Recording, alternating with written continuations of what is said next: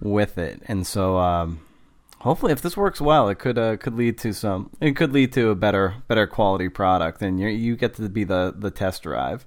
Cool. Or and you sound like you're. I think I'm coming in a little stronger than you, so that probably just means I have to back up my microphone a little bit.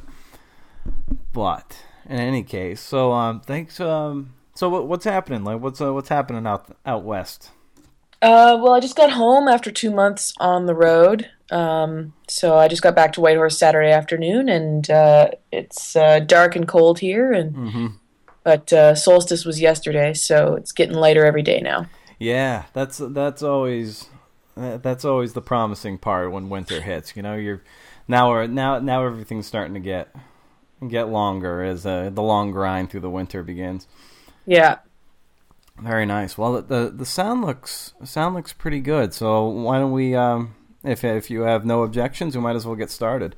Yeah, sounds good. Cool. Well, thanks very much for coming on the podcast. This is kind of like a long time happening, a few weeks happening, and I appreciate your endurance with my peppering emails to reach out to you here. Well, thanks for having me.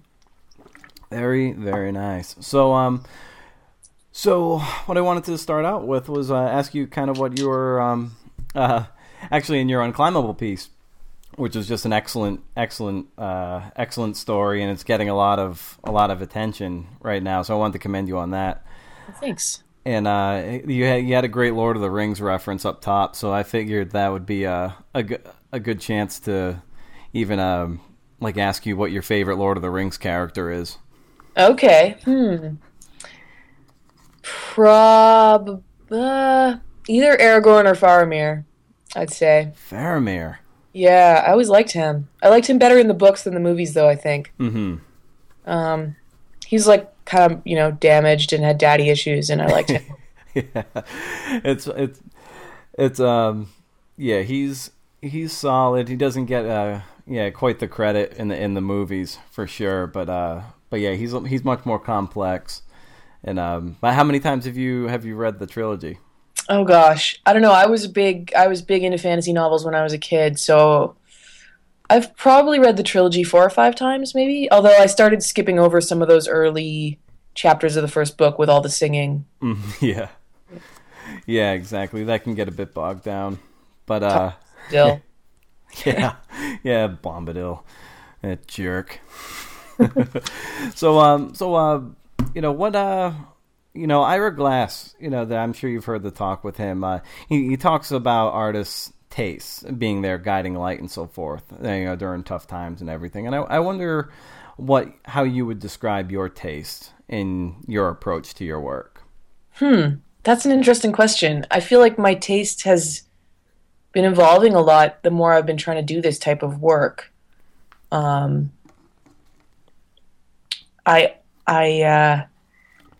always read a lot of nonfiction when I was younger, but more like pure history or biography. 10 years ago, I would have said my favorite writer was George Orwell. Not so much for his fiction as for his nonfiction, Homage to Catalonia and Down and Out in Paris and London, that type of stuff, which I guess was sort of me being into narrative nonfiction without really realizing that was a thing yet. But I think as I've gotten into this, I think I was more impressed early on with the more experimental feature writing and the stuff that kind of pushed the limits aesthetically and creatively with language. And now I find myself more drawn to more spare writing, more not necessarily full on minimalist, but just more stuff that is more simple in terms of how it presents the information. Which is funny because it's not necessarily how I write. I think I'm a pretty descriptive writer, but I really admire people who just report the shit out of something and then present it very simply for readers. Do you find that you struggle with trying to not dumb it down, but to reach a level of simplicity? Like you have to in your rewrites that you have to okay, turn the volume down, let the facts and everything speak for themselves instead of getting a little too into the weeds language-wise? Yeah, I think so. I come out of more of a creative writing background rather than a journalism background, and so my instinct is to go for the dramatic language flourish, and I probably could tone that down and try to just let my stories speak for themselves more. So tell me the story about how you took up narrative journalism. Okay. So I was in grad school about 10 years ago, and my plan was to be a historian. I was going to be an academic, but I always wanted to be a writer. I didn't know what kind of writer I wanted to be. I think when I was a kid, I sort of only knew about fiction, so I just assumed I would write fiction. And so the plan was to be an academic and have a cushy, life as a professor and write my books in the summers or whatever. That was my sort of ambitious 17-year-old's plan. And kept writing through undergrad and grad school just on the side, for the school paper. I wrote poetry, that sort of stuff. And then in grad school, I started doing some travel writing for my hometown paper, The Ottawa Citizen. While I was over there, I was going to grad school in England. And so I did some travel stories for the paper and kind of got hooked on that idea and got sort of disillusioned with academia at the same time and felt sort of restricted in terms of the types of stories I could tell as a academic historian. So I finished my master's and canceled my plans to do a PhD and came home to Canada and started trying to freelance. And initially it was strictly travel writing, partly because I love to travel and I thought that was an interesting thing to write about, but partly sort of a strategic calculation in terms of back then a lot of other stuff was still done by staff writers, and travel writing was really an area where freelancers could get in there in a way that you couldn't at the time in arts and culture writing to the same extent that you can now, I think. 2006, 2007, people still had staff writing jobs. Imagine that. Yeah. So I started out strictly in travel and then kind of gradually broadened into other areas. And it was basically in 2011, a bunch of my sort of steady travel blogging, travel writing gigs had fallen through, and I was kind of starting from scratch again. And I figured out that what I really wanted to do was sort of general interest magazine style, like narrative feature writing. And that's when I started trying to work towards that. And it's still in progress. Was there a particular writer that you drew inspiration from as you, look to make that transition into more general interest magazine journalism? Yeah, there were a few. Matt Power was a big one for me. The first time I met him, I saw him do a reading and met him afterwards, and then I went home and Googled him and looked at his list of publications and was like, I want to be just like this guy. So he would have been one early on. And then as I got more into things, and more knowledgeable, it was people like David Gran. I'm trying to think who else back when I was first kind of figuring this stuff out, and now I'm like immersed in this, long form world all the time, and I have tons of names of people that I admire, but I'm trying to think who I actually knew about early on. It's people like Ian Fraser and Matt, and I use the Best American collections a lot to figure out who what to read, and yeah, that's a great resource for who to read, but also where to pitch too. Yeah. I was very with the travel writing one early on. I used the notable selections list to figure out what publications were publishing the types of writing I wanted to do, and in terms of the more obscure stuff too, some of the literary journals and things, I wouldn't have heard of them otherwise, probably. Now, when you met Matt Power, what was that interaction like? I don't remember meeting him the first time I met him. I remember seeing him read. He read Mississippi Drift at Idlewild Books in New York. It was the Best American Travel Writing launch party, I think in 2009. And I remember seeing him read and thinking that he was like the coolest ever and being too freaked out to talk to him. That's the last thing I remember. But when we reconnected on social media a couple years later, he remembered meeting me. So I must have like blacked out and introduced myself while like terrified to meet him. So, which is sort of funny because he was not a terrifying person in any way. And then we kept in touch on social media and email, and he helped me out with some stories, and we had drinks in New York a couple times. And he was definitely like a mentor figure for me. That must have been must have been nice to meet someone in person, and it sounds like he sort of lived up to your own billing of him. Like, you didn't come across as just a jerk when you met him. Oh yeah, no, he was way. Yeah, no, Matt was the best. He was so generous, and not the least bit,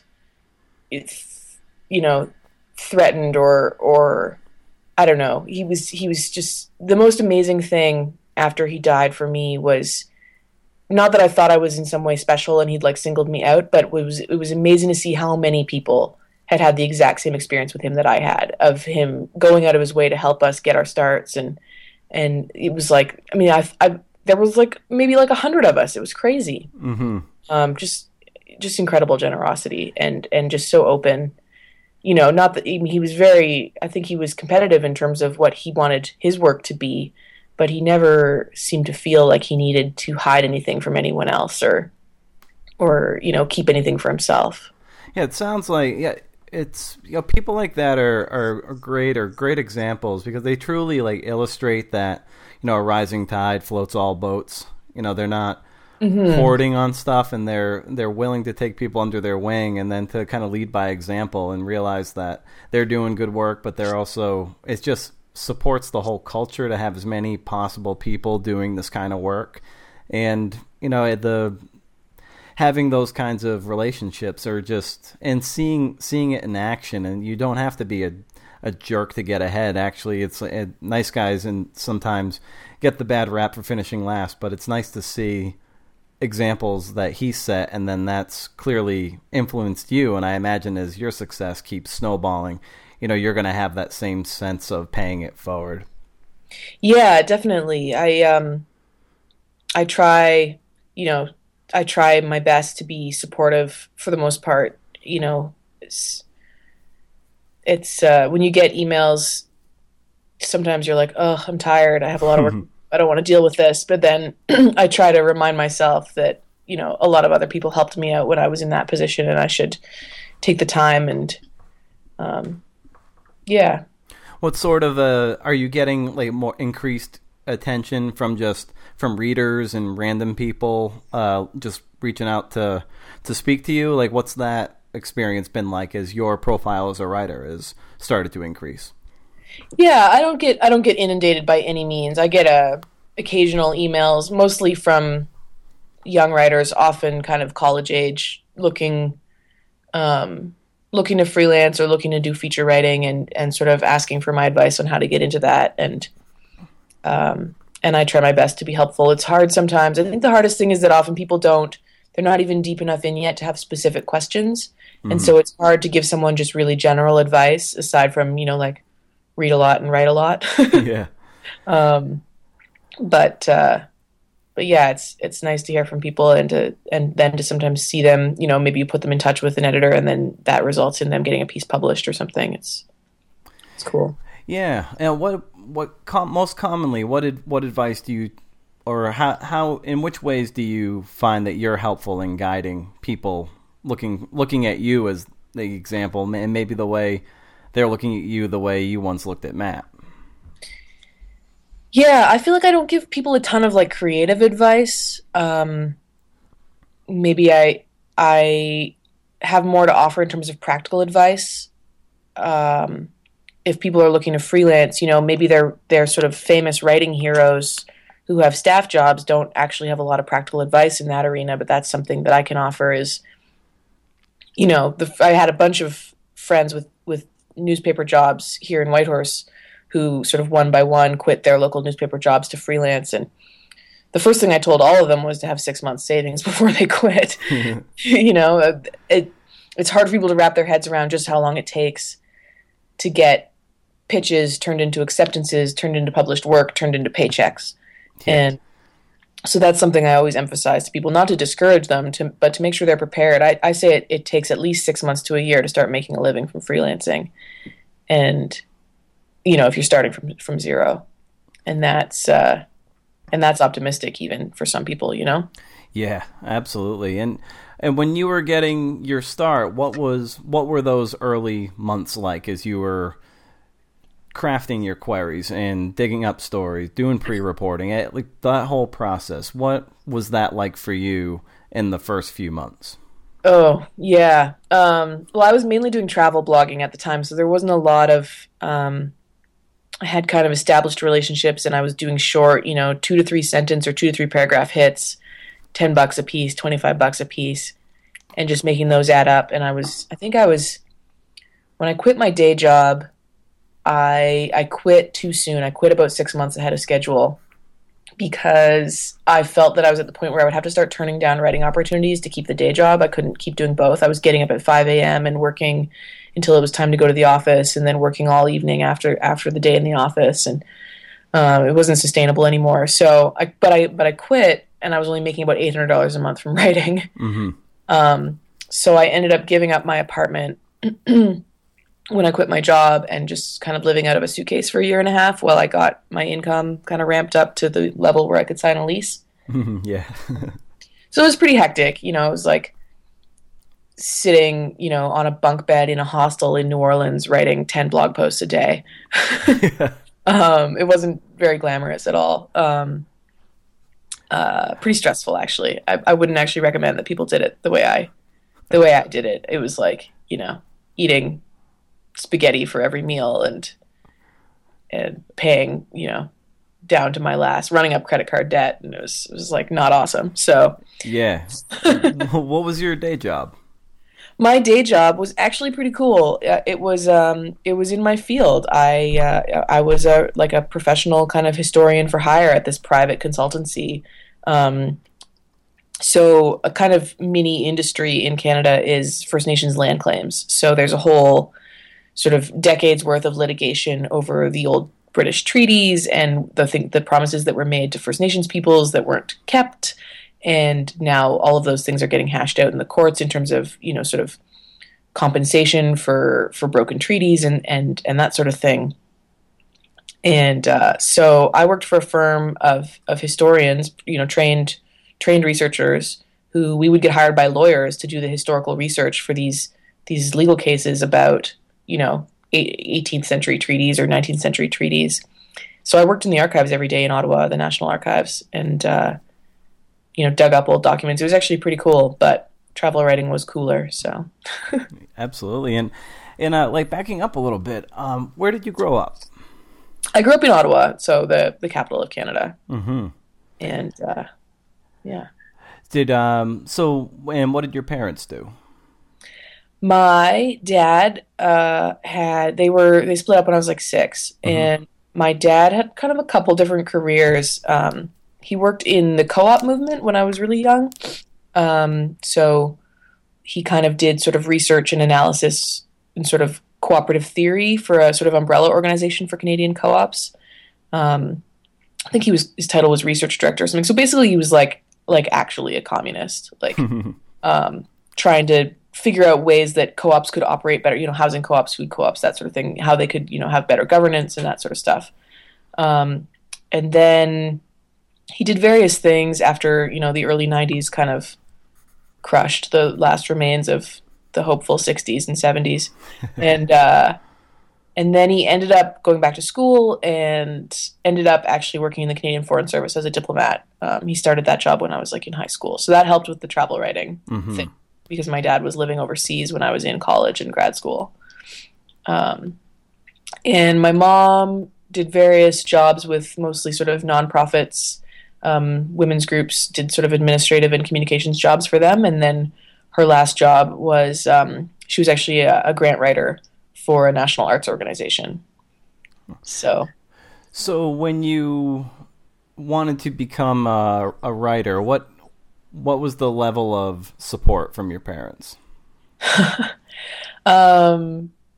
My mom was super, super supportive. She was always the follow your dreams, you can do anything type. And my dad is a lot more practical. And, kind of worried about how I was going to pay the bills and, kind of cautioning me that a lot of people want to be writers and not a lot of people make it.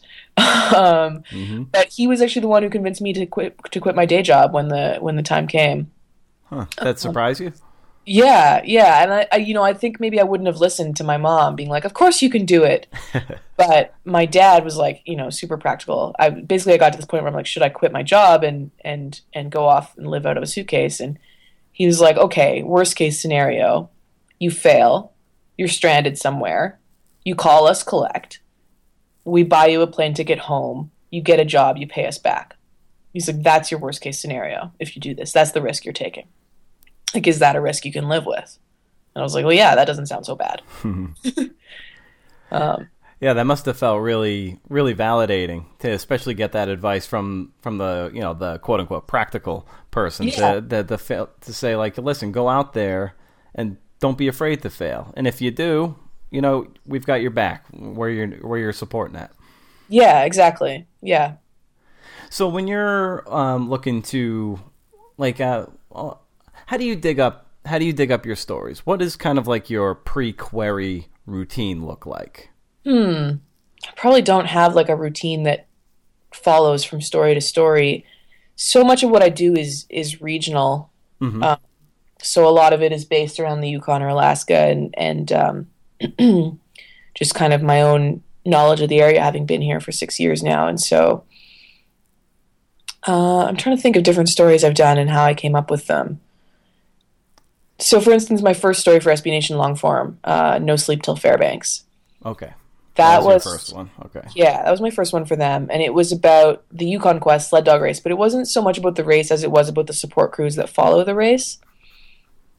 And I got that idea because the year before, I had actually worked for the race doing their social media, and I had been part of this kind of traveling circus of like veterinarians and volunteers and media and support crews, the handlers, who follow the race in trucks and sleep in parking lots. And I just thought, while I was doing it, I was like, this is crazy. This is a crazy sort of alternate race that's happening alongside this sled dog race. And so the next year, I pitched Glenn at SB Nation on the idea of this kind of traveling circus that follows this sled dog race across country for 1,000 miles.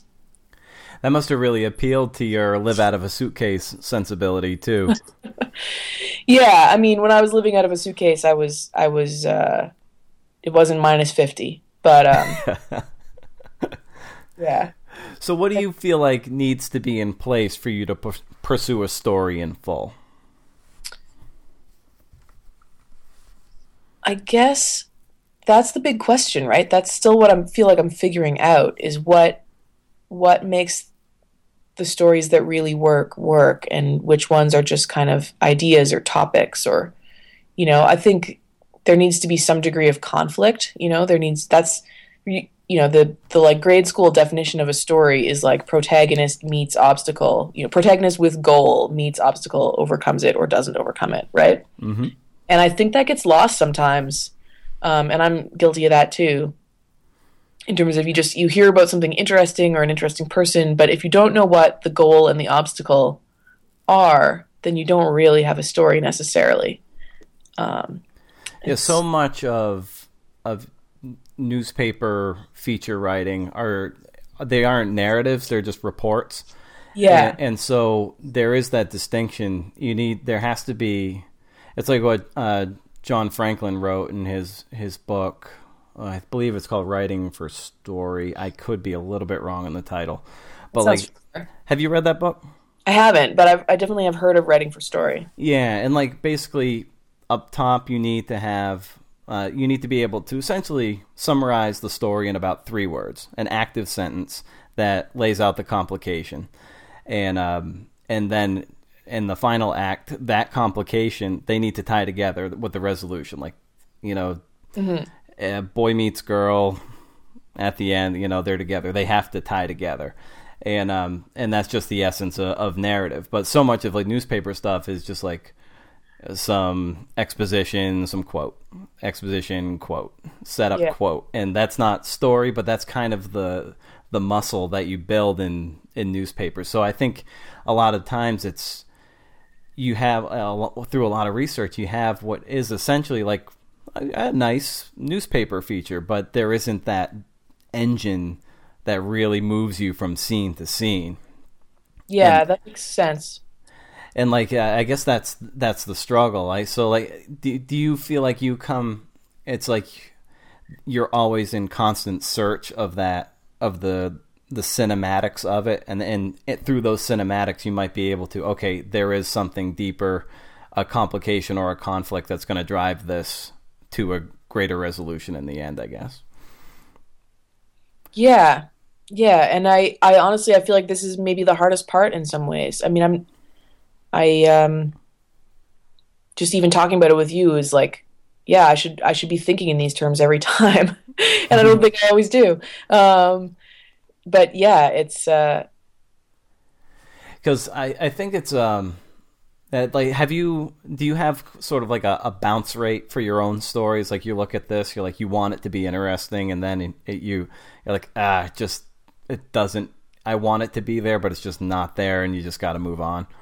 yeah, and I probably don't do enough of that pre-vetting myself. I often let editors tell me it's not there after I've pitched it to them. Yeah. I should probably, yeah, I get interested in places and people and I want to write about them but yeah, what's the conflict? What's the engine, like you said? Yeah, that's the challenge. But it sounds like the fact that you've sort of like you're having this sort of dialogue with these editors. Like, what are those conversations like when you're just on the cusp of maybe that conflict? What are you going back and forth with to try to get these stories that you want written greenlit?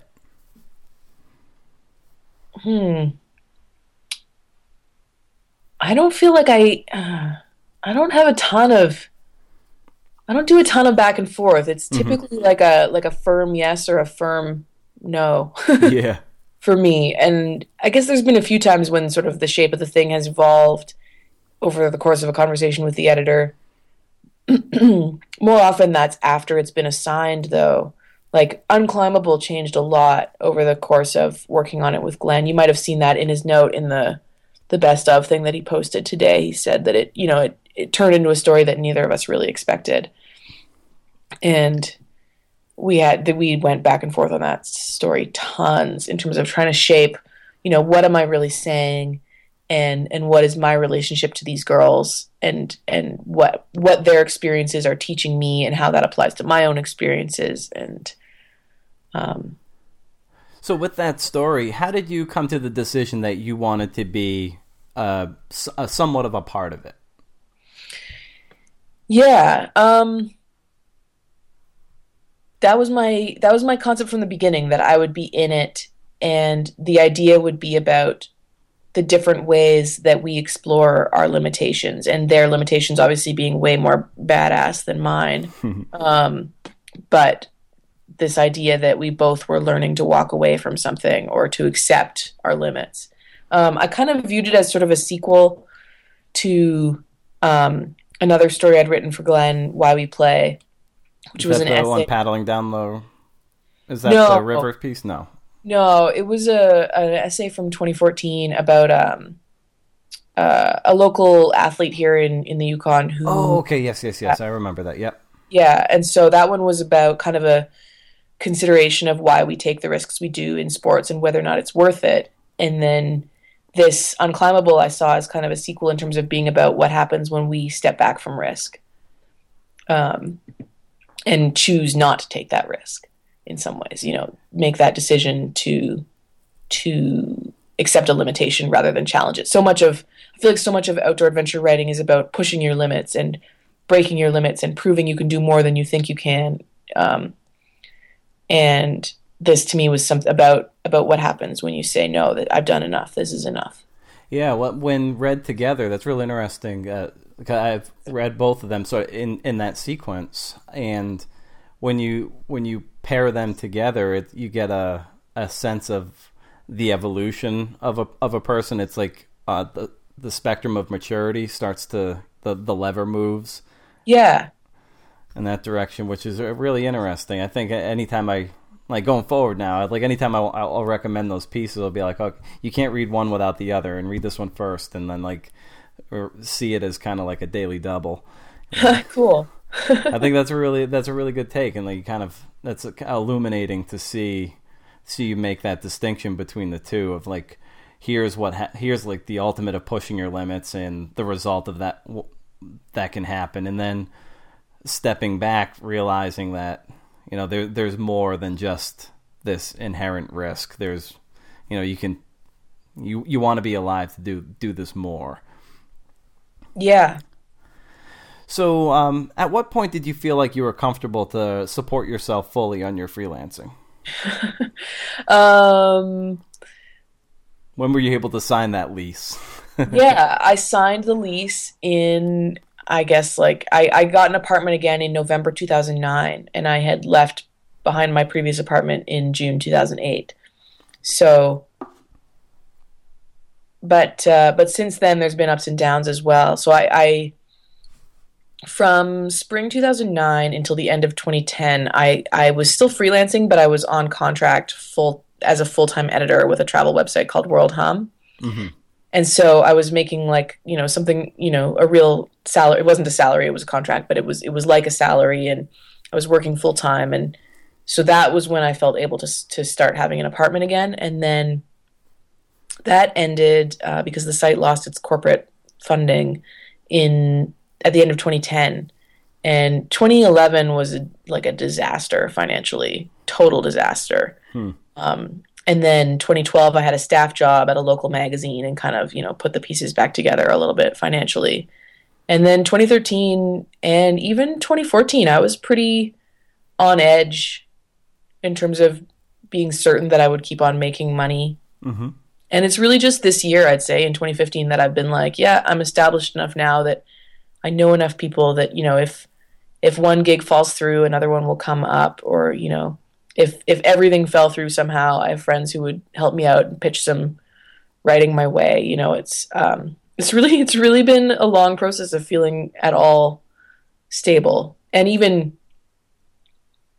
now, I mean, I feel like I'm going to keep earning a living, but my definition of living is not everyone's definition of a living. You know, I don't have kids or a mortgage or anything, and so my definition of having a stable living would not cut it for a lot of people. Yeah. So what is the nature of your hustle? Like, what is your approach to getting the queries out there, and just like when one is rejected, how often do you, like, when does that go right back out? You know, so yeah. What is the nature of your hustle, I guess? Okay. I have a couple of sort of steady gigs. I have my column with Pacific Standard that's every 2 weeks. So I set that up for all of 2015. And I also have a contract with a local magazine up here, the people I was on staff with in 2012, to do a certain amount of short pieces for them every month. So I have those as a basic grounding, and then I have sort of freelance features on top of that. And I typically have between sort of 3 and 6 on the go, whether that's meaning in the pitching phase or been accepted and I'm reporting them, or they're being written, or they're somewhere in edits, or just waiting for them to be published. Like right now I have one that's about to be published, 2 in edits, and one that I'll do the reporting for in February, but it's already assigned. And then I have, beyond that, a list of maybe 3 to 5 more ideas that I'm going to start pitching after the holidays. I took a bunch of time off from pitching this fall, so because my mom died in the summer. Oh, I'm sorry. Yeah, thanks. It was pretty horrible, but it was totally unexpected. Really? So it's even worse. Yeah, I kind of couldn't stop right away because I had, you know, things that had to get done, or else there'd be holes in magazines. Mm-hmm. Just not an acceptable outcome, really. Yeah. So I kind of kept working for the first sort of 6-7 weeks after she died, and then was like, okay, now it's time to slow down a little bit and take some time off. So I'm just getting back into pitching, and after the holidays, I'll start pitching these. I'll do some pre-reporting and pitching for probably 3 or 4 feature ideas, and I have for each of them. Some of them might only fit with like the first publication I'm gonna pitch, and others might fit with some alterations in 3 or 4 publications that I would pitch. And so I'll go, you know, make my list and go down the list. And I don't cold pitch hardly at all anymore. I have a list of editors who I know, who know me, and who typically answer my emails, which is the first step, you know? Yeah. And so I very rarely bother to go outside that list anymore and just great. cold pitch someone who I have no idea if they'll even acknowledge my existence. Mm-hmm. Because you know, how long do you wait? I don't know. So I'll go down my list of editors I know and pitch them these stories, and you know, if 3 or 4 say no, then I typically abandon an idea unless I'm really attached to it for some reason. And yeah, hopefully line up some feature contracts for 2016. So what would you say your batting average is when you're pitching to these editors that you even have relationships with? Yeah, low. I'm pitching, you know, I'm swinging for the fences at this point. I'm pitching the big magazines, and I'm super glad to have editors that are encouraging me and typically sending me sort of encouraging rejection notes at them. But it's hard to find the right idea in the right moment, and yeah, timing is often a big deal too. Like there are a lot of things that can be out of your control. Like you could have a really good idea, but someone just published the story like that, or exactly, or it's just like it's just maybe not the right season of the year, or it's like the Olympics are coming and it's not a Winter Olympic year, even though you have a Winter Olympic kind of story. So it's like it could be really certain things just out of your control, and it's like that's got to be tough to contend with, I imagine. Yeah, it's interesting to be at this point where I feel like I could, you know, not to use too many sports analogies, but I feel like I'm kind of, you know, like a farm team player in the feature writing world at this point with potential, you know, and you get and a September call up. Yeah, I'm trying to get the call up, and there's people who are like, yeah, we want to call you up. You just need to get the right idea for us, and that feels great. It feels like this could all happen really suddenly. Maybe, you know, maybe I'll just like have a crazy year and bust out all over the place, or I'll keep pitching these guys for another 2 or 3 years before I get the right idea. Yeah. A lot of this game. Certainly, talent is undeniable. You need to have some kernel of talent, but a lot of it sometimes is just having the strength to endure. Mm-hmm. So, how do you juggle? You know, you say you've got, you know, you might have some pieces in pre-reporting, some in reporting, and some in editing. So, how do you juggle all that? Like, what's your process to keep everything straight? Yeah, I'm super analog. So I have like handwritten notes all over my desk. I have my one main list sits on a piece of paper right above my computer on the wall, and it's just a list of features that I've been assigned and their due dates, and then notes about what stage they're in. So that's how I keep track of stuff I'm actually working on. And then the pitching I keep track of in a separate list and have notes about, you know, I have sort of like for a given pitch, I'll have an item in my to-do list where I write out, you know, I'm making this up, but firefighting idea or whatever. And then it's like, make this call, you know, write up this pitch. And I just go down the list of things that need doing. Yeah, I have a spreadsheet for money stuff, but I don't have a spreadsheet. I used to have a spreadsheet for ideas, but now that I'm sort of only working on maybe 3 to 5 ideas at a time, I don't have a whole spreadsheet for them anymore. I just keep track of them in paper lists on my like notepad next to my desk. So what does the kind of like changing gears just a little bit? What does the first hour of your day look like? Okay. Like when do you wake up, and then what does the first hour look like? I am not a morning person at all, which is frustrating because being on Pacific time, I already feel way behind in the day by the time I get up. You know, it's already like if I get up at 7 a.m., it's 10 a.m. in New York. If I get up at 8 a.m., which is what I would prefer rather than 7 a.m., it's 11 a.m. in New York already. People are already about to take their lunch break almost, you know? It's like, so I get up, I usually have a bunch of emails. I put the kettle on, I go straight to the computer, and do you drink tea? I drink tea. What kind of tea? Chai. Every morning? Every morning.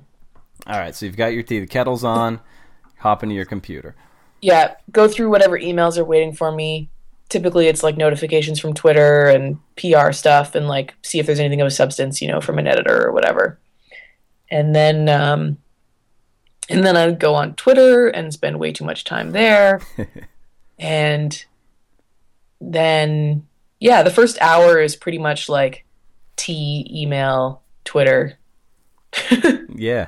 Is it even though you're kind of like saying that Twitter might be a little bit of a waste of time, I think for you, it's the way you warm up, right? It's kind of like your calisthenics. Yeah, I would like to, I imagine myself becoming a person who gets up and does yoga or something. Mm-hmm. I don't know if that will ever actually happen. But it would probably be healthier than immediately going straight to my laptop. Do you meditate at all? I don't. I got really into yoga a couple years ago, and my yoga teacher does like meditation classes as well, but the timing hasn't worked out to take one yet. It'd probably be really good for me. So, okay. So, and then once you got through the email, Twitter, then like when you're getting into the guts of, the work that really matters, what does that look like? Yeah, it depends on the day. It might be that I have a whole morning of sort of like organizing invoices and contracts and paperwork sometimes. Because there's a lot of, that's one reason why I started doing fewer smaller stories and more big stories, is because there's like an equal amount of administration involved to get a small story paid out as it is, sometimes it feels like the work involved in getting paid $100 or $200 is like not even worth it. But, so sometimes it's paperwork, sometimes it's, placing phone calls for reporting. Sometimes I'm just reading stuff. It's funny how little time you spend actually writing. I find my friends who aren't writers will be like, "Oh, did you like write lots today?" I'm like, no, I don't write unless I have a deadline. Right. Do you journal at all? No, I don't. Unless I'm traveling. Like if I'm on a backcountry trip, I keep a journal if I'm away from the computer and stuff. And when you're out and about in your day, do you always keep a notebook on you just in case like ideas strike? Typically, sometimes I rely on my phone for that these days. I used to always have a notebook on me, and now more often I'm making a note in my phone about if a story idea comes to me. What are your go-to apps on the home screen of your phone? I do not use a ton of apps, partly because I'm just sort of stupid with technology, but I'm just looking at my phone now. Facebook, Twitter, Instagram would be the big three. Mm-hmm. And then I have my podcasts, and that's kind of it for my phone. And then my iPad, I have Netflix and, I used to have the Atavist app before they phased that out, and Longform. So I use my iPad more for sort of recreational stuff, and the phone mainly for, texting and email and Facebook and Twitter. What types of podcasts are you attracted to? The only one I listen to really regularly is the Longform podcast. Yeah. And I also listen to like Gangry the podcast, which is the Matt Tullis's journalism podcast. I'm really bad at kind of retaining audio information without focusing. Like I can't do very much else at the same time that I listen to a podcast if I'm going to retain any information from it at all.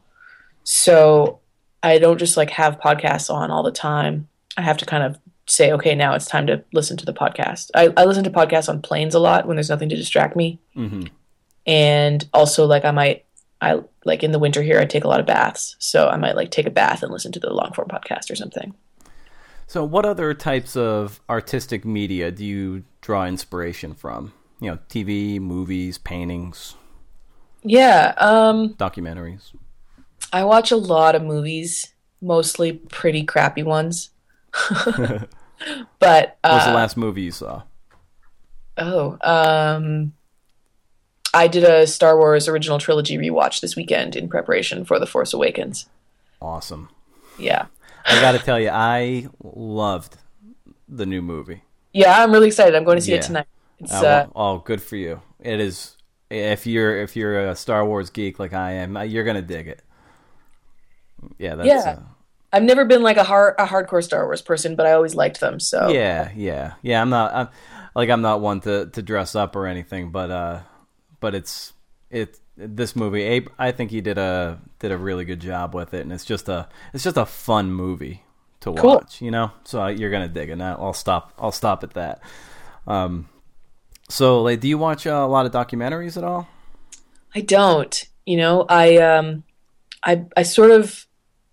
mostly divide my like serious culture consumption comes from books and magazines, and then my sort of veg out time comes from movies and TV. And I sort of divide things that way. So what books are in your nightstand, like on your nightstand? What am I reading right now? I haven't started it yet, but I just bought Between the World and Me by Ta-Nehisi Coates, which I'm looking forward to. And I'm reading The Big Year, which is a book about birding. It was made into a movie a few years ago with Steve Martin and Owen Wilson and Jack Black. It was actually filmed here in the Yukon, so that's how I heard about it.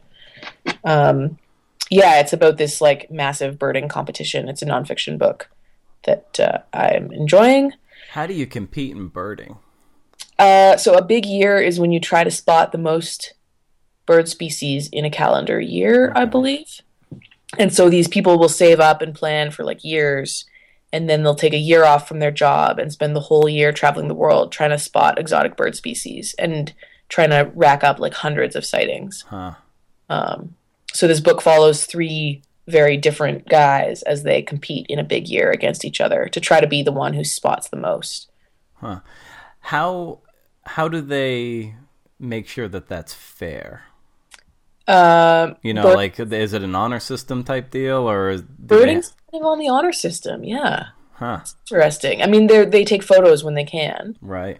But yeah, birding kind of operates on the honor system, which is sort of interesting.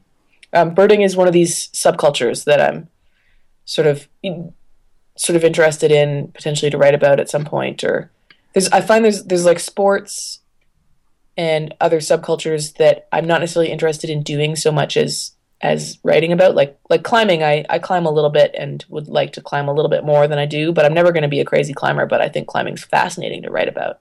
Yeah. And birding, for some reason, seems similar to me. I sort of like have a weird birding thing going on right now. I took an advanced ornithology class when I was at an undergrad. Cool. And so like whenever you're ready to do some birding stuff, like I know like my professor there, like he wouldn't remember me, but at least I know a name and a point of contact for maybe you to start doing some research. You know, his name's Bruce Byers, and he's just a sort of a renowned ornithologist and animal behavior person. So that could be a lead domino for you in case you're looking to start getting into some ornithological writing, if you will. So that's cool. So, what is your favorite book and why? That is a hard question. I know that's a tough one for bookish people. Yeah, for a long time I would have said Homage to Catalonia by Orwell. That was a while ago, though. I haven't reread it in a long time. I'm not sure what I would think of it now. I really love David Grann's The Lost City of Z. That's a good one, yeah. A lot. The way he kind of combines history and contemporary reporting and first-person stuff is sort of like my ideal of what I'd like to do. For some things, not everything needs to be about history, but that is, you know. I really like anthologies and collections. So again, you know, like David Grann's The Devil and Sherlock Holmes sits sort of by my bed for when I need to look at it. Pulphead is also in that pile. Ian Fraser's Gone to New York I found really inspiring when I was starting out. I haven't reread it in a long time, but I remember it being really important to me. It's like a series of his New Yorker essays about sort of being a New Yorker. Are you in New York? I'm sort of I was near New York. I just moved to Lawrenceville, and I'm in New Jersey, which is kind of near Princeton. Right. Okay. So I moved a little bit south, but I'm was in the greater New York area, but just moved about an hour south from there. So Cool. have sort of access to it. When I was starting out, I was kind of obsessed with New York City and the idea that that's where writers go. Mm-hmm. And so stuff like Ian Fraser's New York stuff was, he had one essay. I think it's called "Gone to New York." I think it's the title essay about sort of how he ended up in New York as a young writer. That was like my spirit animal for a while. Yeah, well, it's great looking at the skyline. Just elicits this romantic idea. Like you go there and you're gonna carve out your own destiny and everything. It's like Remy and Ratatouille overlooking the Paris skyline. Yeah. Or I was thinking of another mouse rat movie. The streets are paved with cheese. It's funny you referring to anthologies and stuff. Like those are so good. They're like how-to books without the instructions. Totally. Right? Yeah, I agree completely. And is there a particular book that you reread over and over again?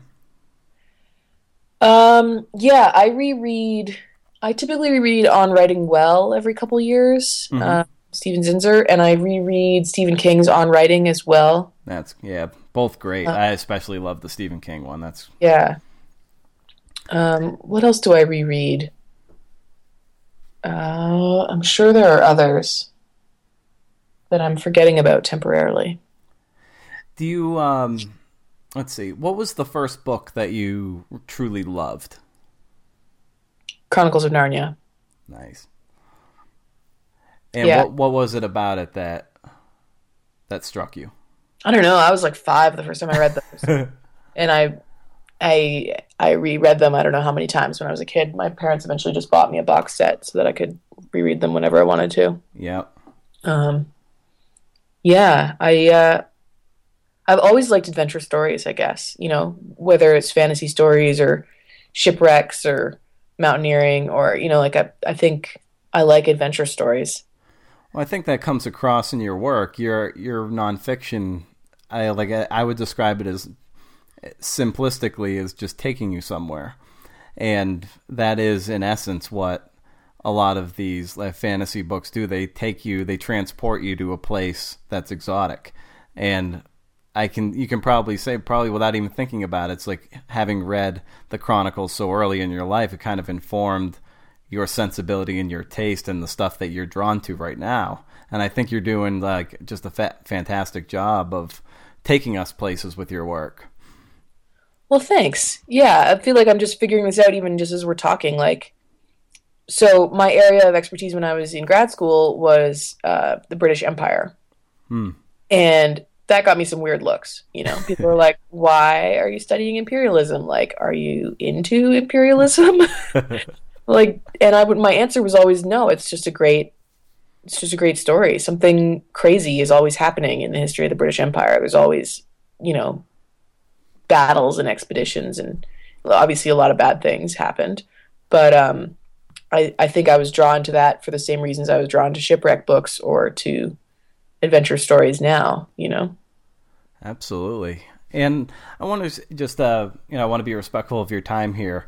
So just a couple more things. And I wonder, as you're sort of, things are really starting to come together for you, I wonder where your optimism lies. How there's so much, there's just a lot of crap going on out there. It's easy to just say why keep doing this? And I wonder what fuels you and what keeps you going, and it keeps you doing the work in the face of what just on the surface really doesn't make any sense at all. Yeah, 2 things. One is just I don't know where I acquired this certainty, but somewhere along the line I became, firmly convinced that my work is good. Mm-hmm. And this is something I think writers I feel like there's so much kind of like, oh, everything I do is shit, and I'm like, I don't know if I believe you that you think that. I don't know how you keep going if you don't think your work is good in this environment.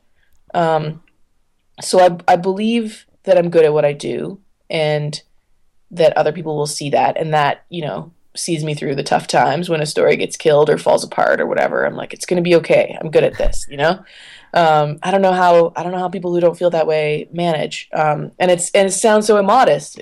But you have to believe that you're good. I don't know. But there's that, and then there's encouragement from the outside. From editors and other writers. Really, really helps to hear from people that they think you're good. Yeah.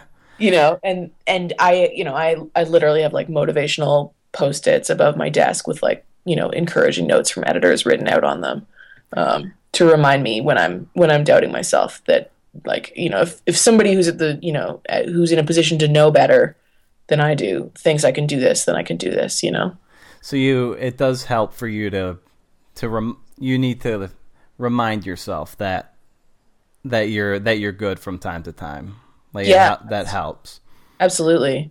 It's a tough business, and it's like, there's a lot of people saying no to you all the time, and so you have to believe that that's going to change in the future, or that enough people are going to keep saying yes. And yeah.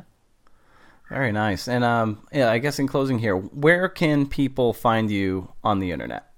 Okay. My website is typically a few months out of date, but it's evaholland.com. And I try to post my new stories there. And, I'll probably do like a year-end review there next week or something. And then where I'm most active is Twitter, where I'm just at Eva Holland. And I post my stories and the stuff I'm reading and dumb jokes and photos from the Yukon and that sort of thing. So that's like the easiest place to find me and interact with me. My email address is also on my website if somebody needs to reach me. Fantastic. Well, that's all great stuff. Well, Eva, I'm going to let you go. I want to be respectful of your time here. Thank you so much for carving out an hour here and for coming on the podcast. I really appreciate it.